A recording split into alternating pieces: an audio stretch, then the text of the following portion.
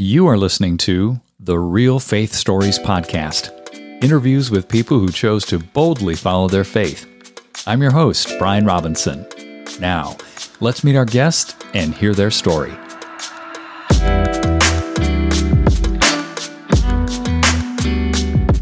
Terry, welcome to Real Faith Stories. I am really excited to chat with you today about your journey. Well, I'm thankful to be here. Thanks for having me on. I'm excited to share a little bit about my journey and hope that it helps someone. Absolutely. Share a bit about who you are, Terry. Where'd you grow up? What's your backstory? Yeah, I grew up in the Mountain View Trailer Park, which is in San Bernardino, California. It used to be a beautiful place at the foothills, but then the entire city of San Bernardino took a downturn from crime, drug use. So it's just, I refer to it as the armpit of California now. However, there's beautiful people living there still and great people. It's just a rougher spot now. What happened after you left the trailer park? Where'd you go from there? And how old were you when you left? At 16, I left home. I ran away from home. I'd had enough. I had a rough childhood and I didn't think I was being treated fairly. So I found a big brother who was a guy who was on the wrestling team. His name was Brian, and he mentored me, really kind of spoke into my life and encouraged me just to leave. And he had left home because of his childhood.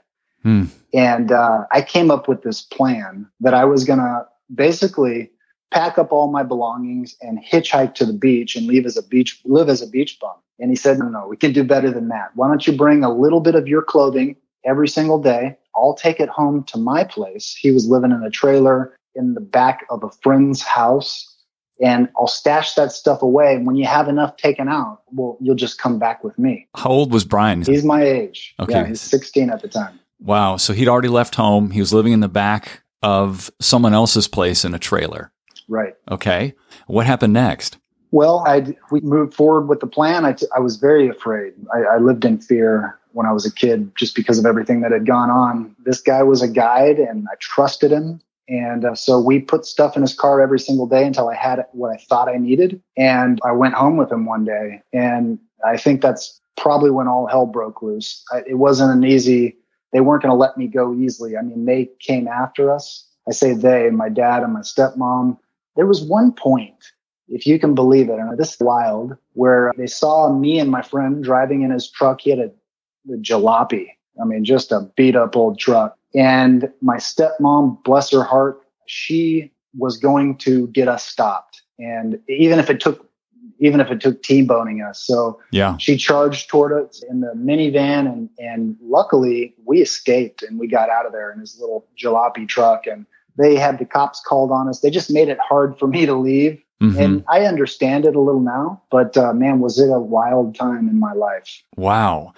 So what happened the last couple of years of high school? Did you continue to go there? Yeah. So I spent a couple weeks with a friend here, a couple weeks with a friend there. Once they'd find out where I was, they'd send the cops and I'd have to move. And eventually they came to terms that I wasn't coming home.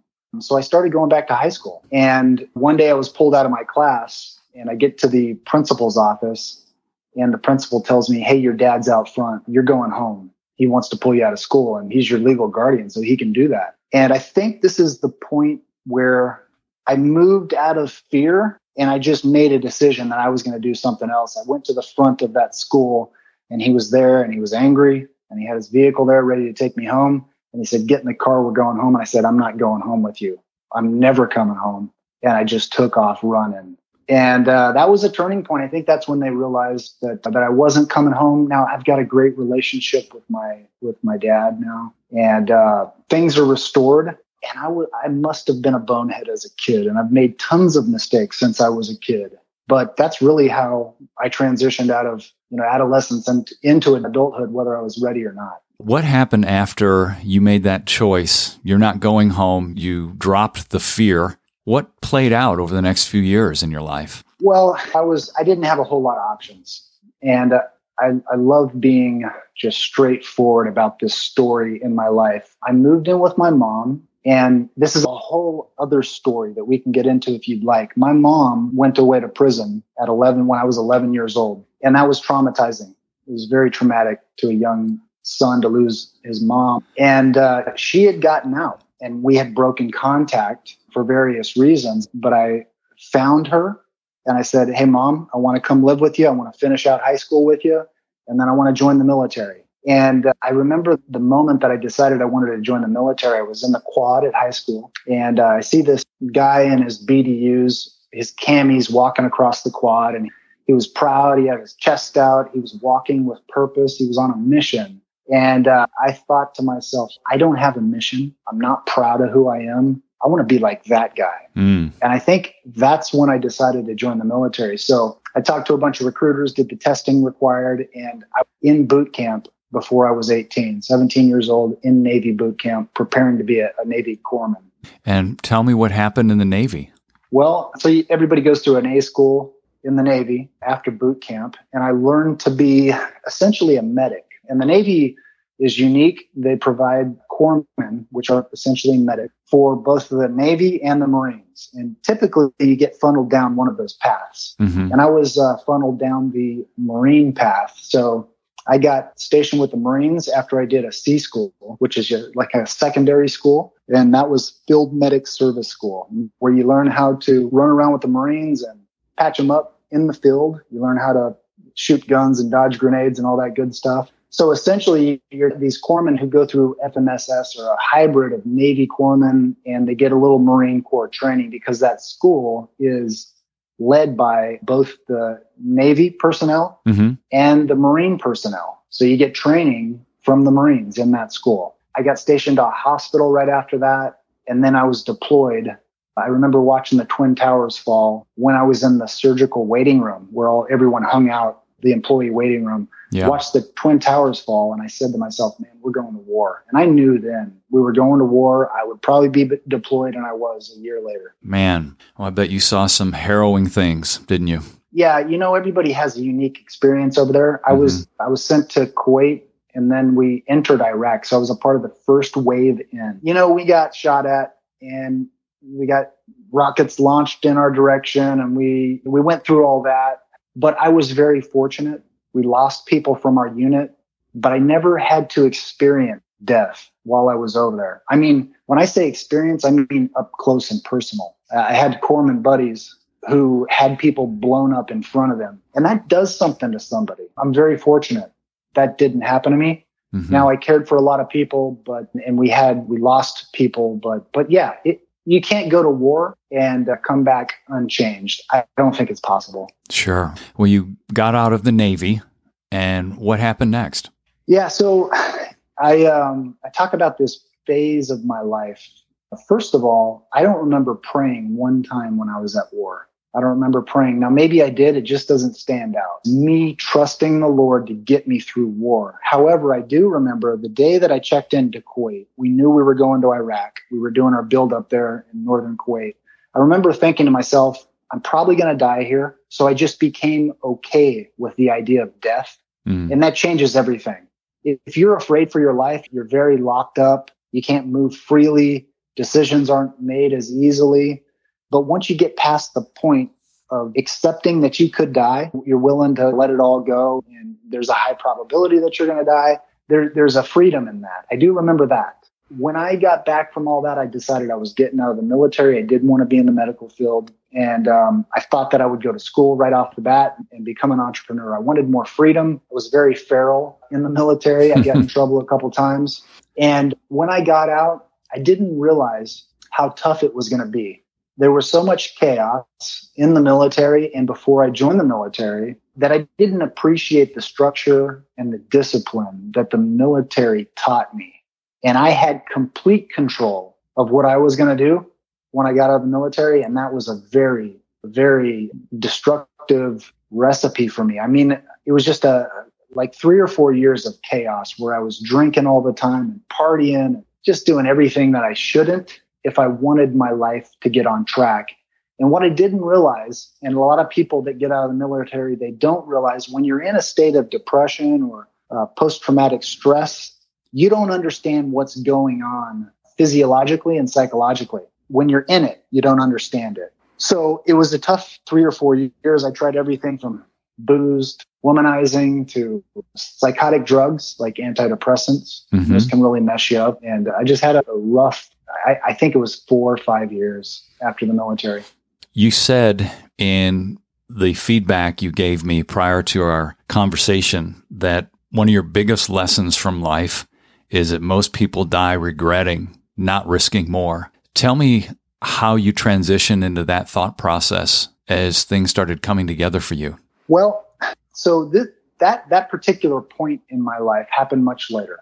I got to a place, I moved to Texas, I went to Texas A&M, I straightened myself out for the most part, but I was still drinking and I still had these internal issues that I was sorting through. Mm-hmm. Got my degree, got a very successful position with a publicly traded company and making very good money. And I thought I had it together. And my wife and I started going to church, and we were kind of in. We made sure to make it to church on Sunday, but we weren't trusting the Lord, especially me. I wasn't trusting the Lord to provide, to lead me, to help me through the dark parts of my life. Mm-hmm. And I was drinking a lot on the weekdays. And so I think it was about 31 years old when I kind of got to a low point in life, and I just blew my family up. And I turned things over to the Lord. That was a transitional point in my life where I turned things over to the Lord and I said, God, one last promise. God, if you'll get me through this, man, I'll serve you. And I had said that plenty of times before in my life, but I was at a low point and I didn't have any other options because I tried the booze and I tried the women and I tried the success. And nothing, I still needed more. And C.S. Lewis talks about this desire of our heart. And he says, if there's an unfulfilled desire in our heart, there must be a reason. Mm-hmm. And I could not fill that desire in my heart. I tried everything except for filling it with the Lord. And so I went all in. He did rescue me from my demons. And that was a transitional point in my life. And after that, that's where I got a little more confident. And I started living a little riskier and took some more risks. And they weren't the big flashy risks per se. One of the first risks that I took was leaving a job where I was making the 6-figure, I had a big salary, I had a lot of control, I had a great job, and I was offered a position at the church. And it was going to require a 60% pay cut for me. And I was afraid. Yeah. I mean, because we were getting by and we had a nice house and new cars, and I didn't know how we would make it. But that was the first time in my life where I said, okay, I'm going to follow you, Lord. I'm going to do this because I believe you put it on my heart, and I'm going to take this position and I'm going to trust that you're going to help me figure this out. And so we took a 60% pay cut and we paid off.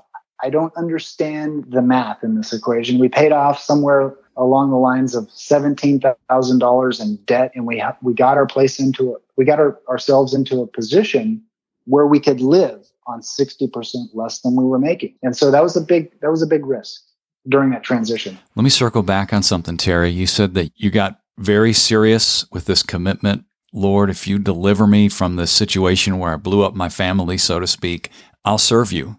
When you were rescued, what did that look like, Terry? What happened? Well, I think it was a big letting go for me. Mm-hmm. I wanted to control everything. I wanted to medicate when I was feeling bad. I wanted to take the reins of my future. And when things didn't work out my way, I just wanted to complain and just wrestle with everything around me. I was a bullheaded, up against the brick wall, smash through it kind of guy. And I was going to figure out a way through things, whether I had to power through it or think my way through it or any other human capability. I would use that as opposed to letting the Lord work on it and trusting he's going to help me. So that was a big letting go.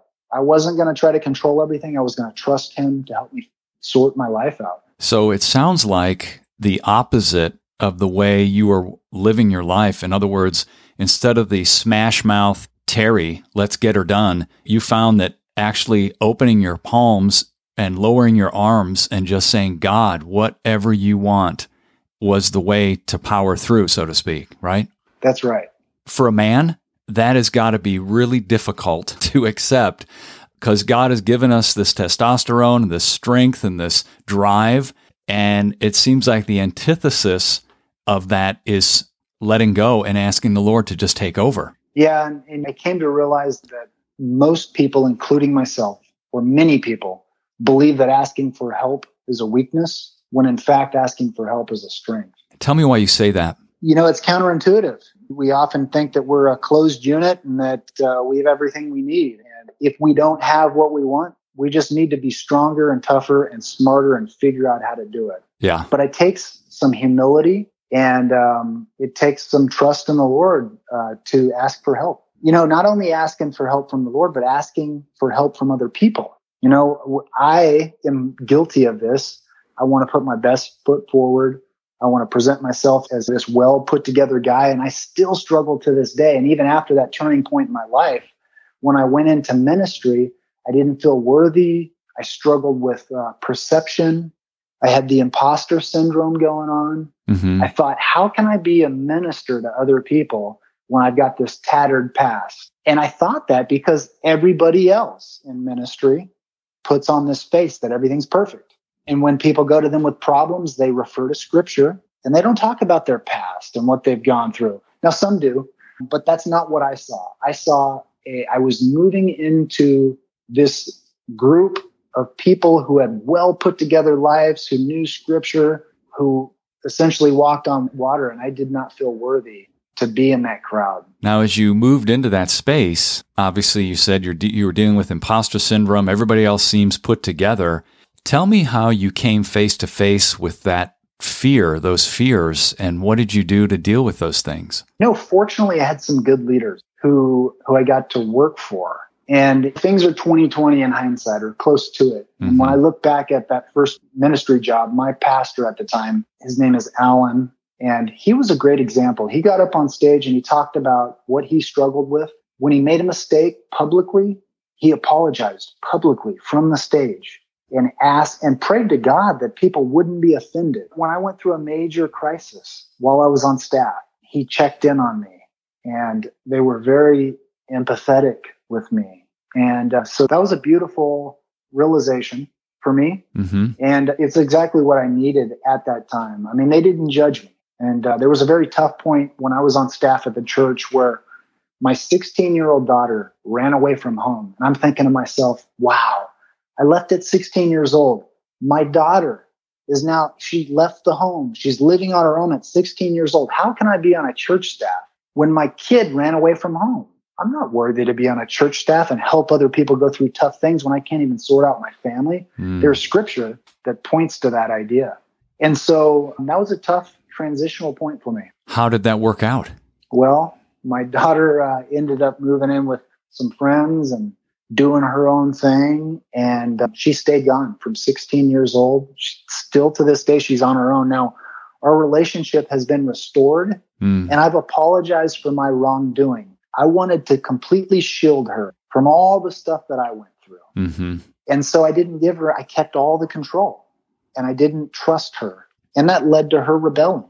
And so, I didn't know how to parent because I came out of a situation that I was raised in and some of the examples that I was led by as a childhood, they weren't the right examples. So it was tough to figure out how to parent a kid. And I made a lot of mistakes as a parent. And thank God, me and my daughter's relationship is restored. She's such a beautiful young lady. And we've got a great relationship today. That's so good. Now, you eventually left the ministry or that ministry position. Explain what happened next. So this was another point where I wanted to do something for veterans because I'd struggled myself and I wanted to lend a hand to my brothers and sisters who were struggling like me. And so I started a nonprofit. And the idea behind this nonprofit, which I still think is probably 20 years too early, is to connect veterans, entrepreneurs, and leaders together and help them collaborate, help them build relationships, give them tools and skills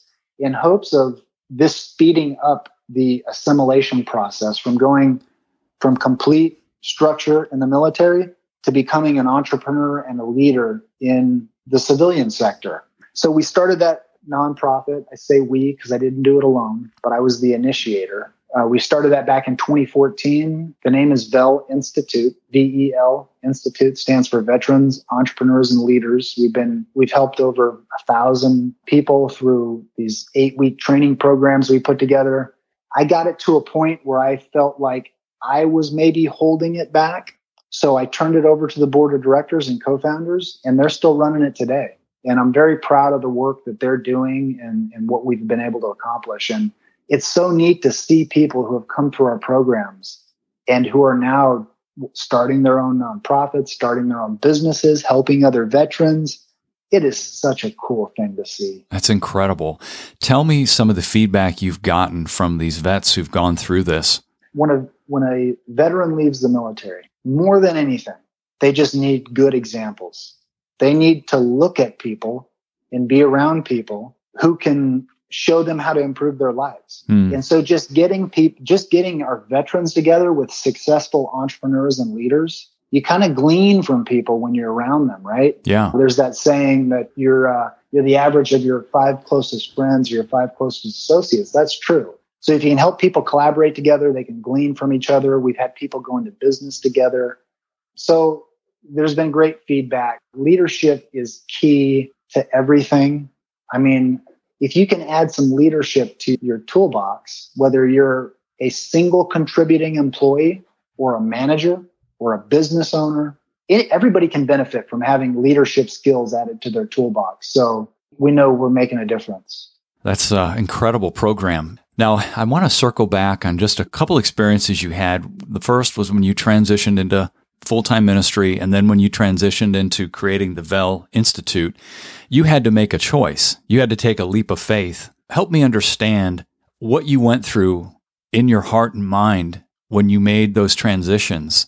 Did they feel the same, or were they completely different circumstances with respect to how you were feeling called into these two different things? I was convicted, and that's an old word for convinced. I was convinced that there was more for me out there, not only from myself, but also from the Holy Spirit. There was some convincing being done by the Holy Spirit to make these moves. And there was convincing being done for myself. I had bigger desires than where I was. And I felt like I had gone through some really tough things. When you look back at your life and you survey really tough moments and you see that you were able to come out of them and make something good out of them, if you stack those successes, you can convince yourself that if you just continue pushing forward and asking for help and being led by the Lord, you can probably get through the next hurdle. Yeah. And so I began to look back at these really tough points in my life and telling myself, well, I made it through that and this and this and this. I can do this. I can do what's in my heart, what the Lord's convincing me of. I can do it. So I think there was a little convincing for myself and from the Holy Spirit there. And I have never been a super risk averse person. I guess I'm fortunate in that way that I don't sit around dwelling on what could go wrong. Now, I've had to temper myself back because, like I said earlier in life, I would barrel into things. And you can get yourself in a lot of trouble. So you got to depend on wise counsel. You got to depend on the Holy Spirit. You got to depend on the scripture. And if you do those things, I would say you can build up a risk appetite. And that's what I did. I got to a point where I knew I needed to do more to leave a mark on this earth. I don't think we're put here to get to heaven. I think we're put here to change the world. Yeah. That sounds like a deep conviction for you. It is a deep conviction, yeah. And so with that thought in mind, what happened after the VEL Institute?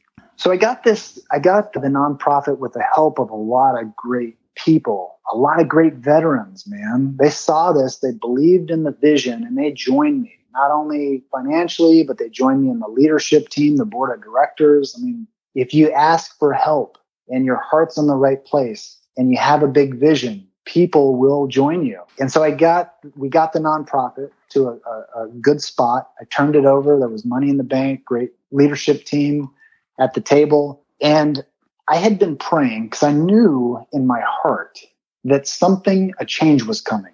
I knew that a change was coming. I didn't know what it was. I just knew. So I was praying. This was about the end of 2018. I started praying, Lord, just use me to shine your light. Use me to shine your light. A simple prayer. I go through these periods in my life where I'll have this deep prayer where I feel like I'm super close to the Lord. And then I'll get in this place where I just don't want to pray. And there's just these small prayers. And my prayer at that time was, Lord, just use me to shine your light. And I prayed that prayer for about 7 months straight. simple. And I ran into a lady who I'd known from the community. Her name's Carla McDougall. She's a movie producer here locally in Texas. And I ran into her at an event that I was volunteering at. And I just barely met her for maybe in passing, 15 seconds, shook her hand. Hey, heard good things about you. She produced a movie called We Are Stronger. It's a military movie that shows a veteran coming back from Afghanistan going through this tough transition. So, man, she was speaking my language in this movie, and it's helped a lot of people. And so I thanked her, and we shook hands, and that was it. And about 7 months later, I get a phone call out of the blue from this lady, and she says, Terry, this is going to be the craziest question you've ever been asked. And I thought to myself, well, go ahead and try me because I've been asked some crazy things. But she said, I want you to come in and audition for a role in a TV series that we're getting ready to start producing called Breaking Strongholds. And I thought, man, maybe this is the answer to my prayer. Lord, just use me to shine your light. Maybe this is the answer. So I went in on it and auditioned. I didn't get the role right away, but they wanted to talk as a team. Finally, after about 3 weeks of doing script reads and getting some coaching, acting coaching, they took a big risk on me because I'd never done any professional acting. And I was cast as one of the leading roles in this television series, Breaking Strongholds. I love it.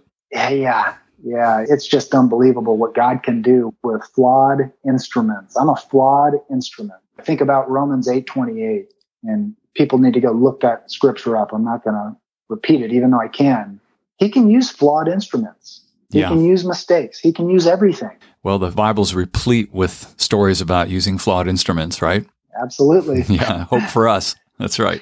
There is hope for us. And people miss that because they get preached at. You got to dig around in the Bible and get to know these people in the scripture for yourself. And you'll realize that King David was a disaster at points in his life. And Peter was a disaster, but God used them. And they're incredible. They're incredible people, incredible stories. So I was cast as Detective Ethan James in Breaking Strongholds, and it's a television series that's being produced. And check this out, Brian. The scripture, the anchor scripture, is John 1:5 in this television series. Essentially, that scripture says God's light cannot be thwarted. God is going to shine his light, and darkness will not comprehend it or thwart it. So this prayer, is coming to fruition. Use me to shine your light. The key scripture is God's going to shine his light. Come on, Terry. I know. Unreal.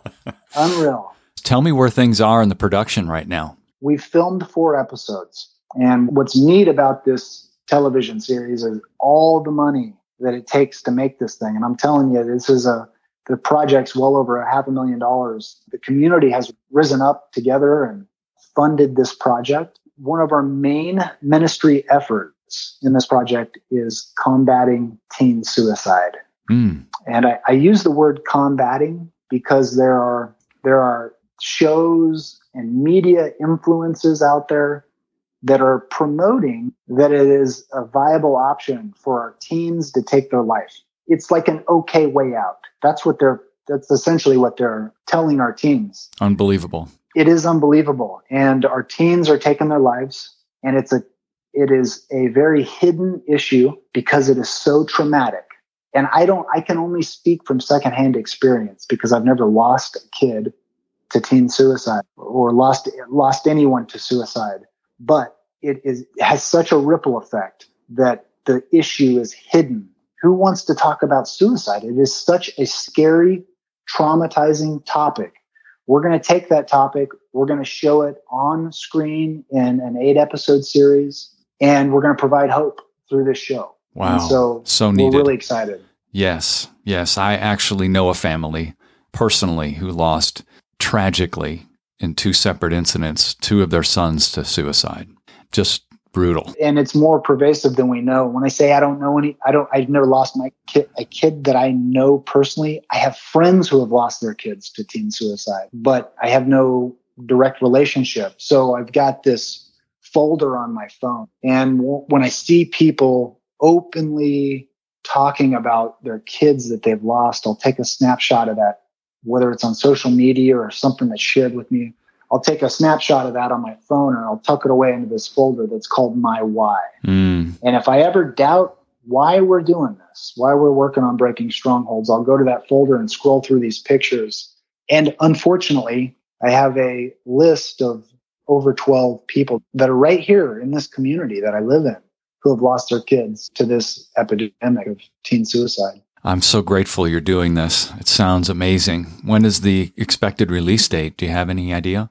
Yeah, that is the big question. We are working with PureFlix and Netflix right now. We want to do distribution with both of those platforms, and we have essentially a film agent that's working on that on our behalf. What's good is they've seen our pilot and they want to see more episodes. So Great. We're super hopeful that this is going to be picked up by a big platform. Yeah. Let me ask you this semi-final question here. You said that we have the ability to live a limitless life. What do you mean by that, Terry? Well, I believe that, I shared a quote with you before we got on this call.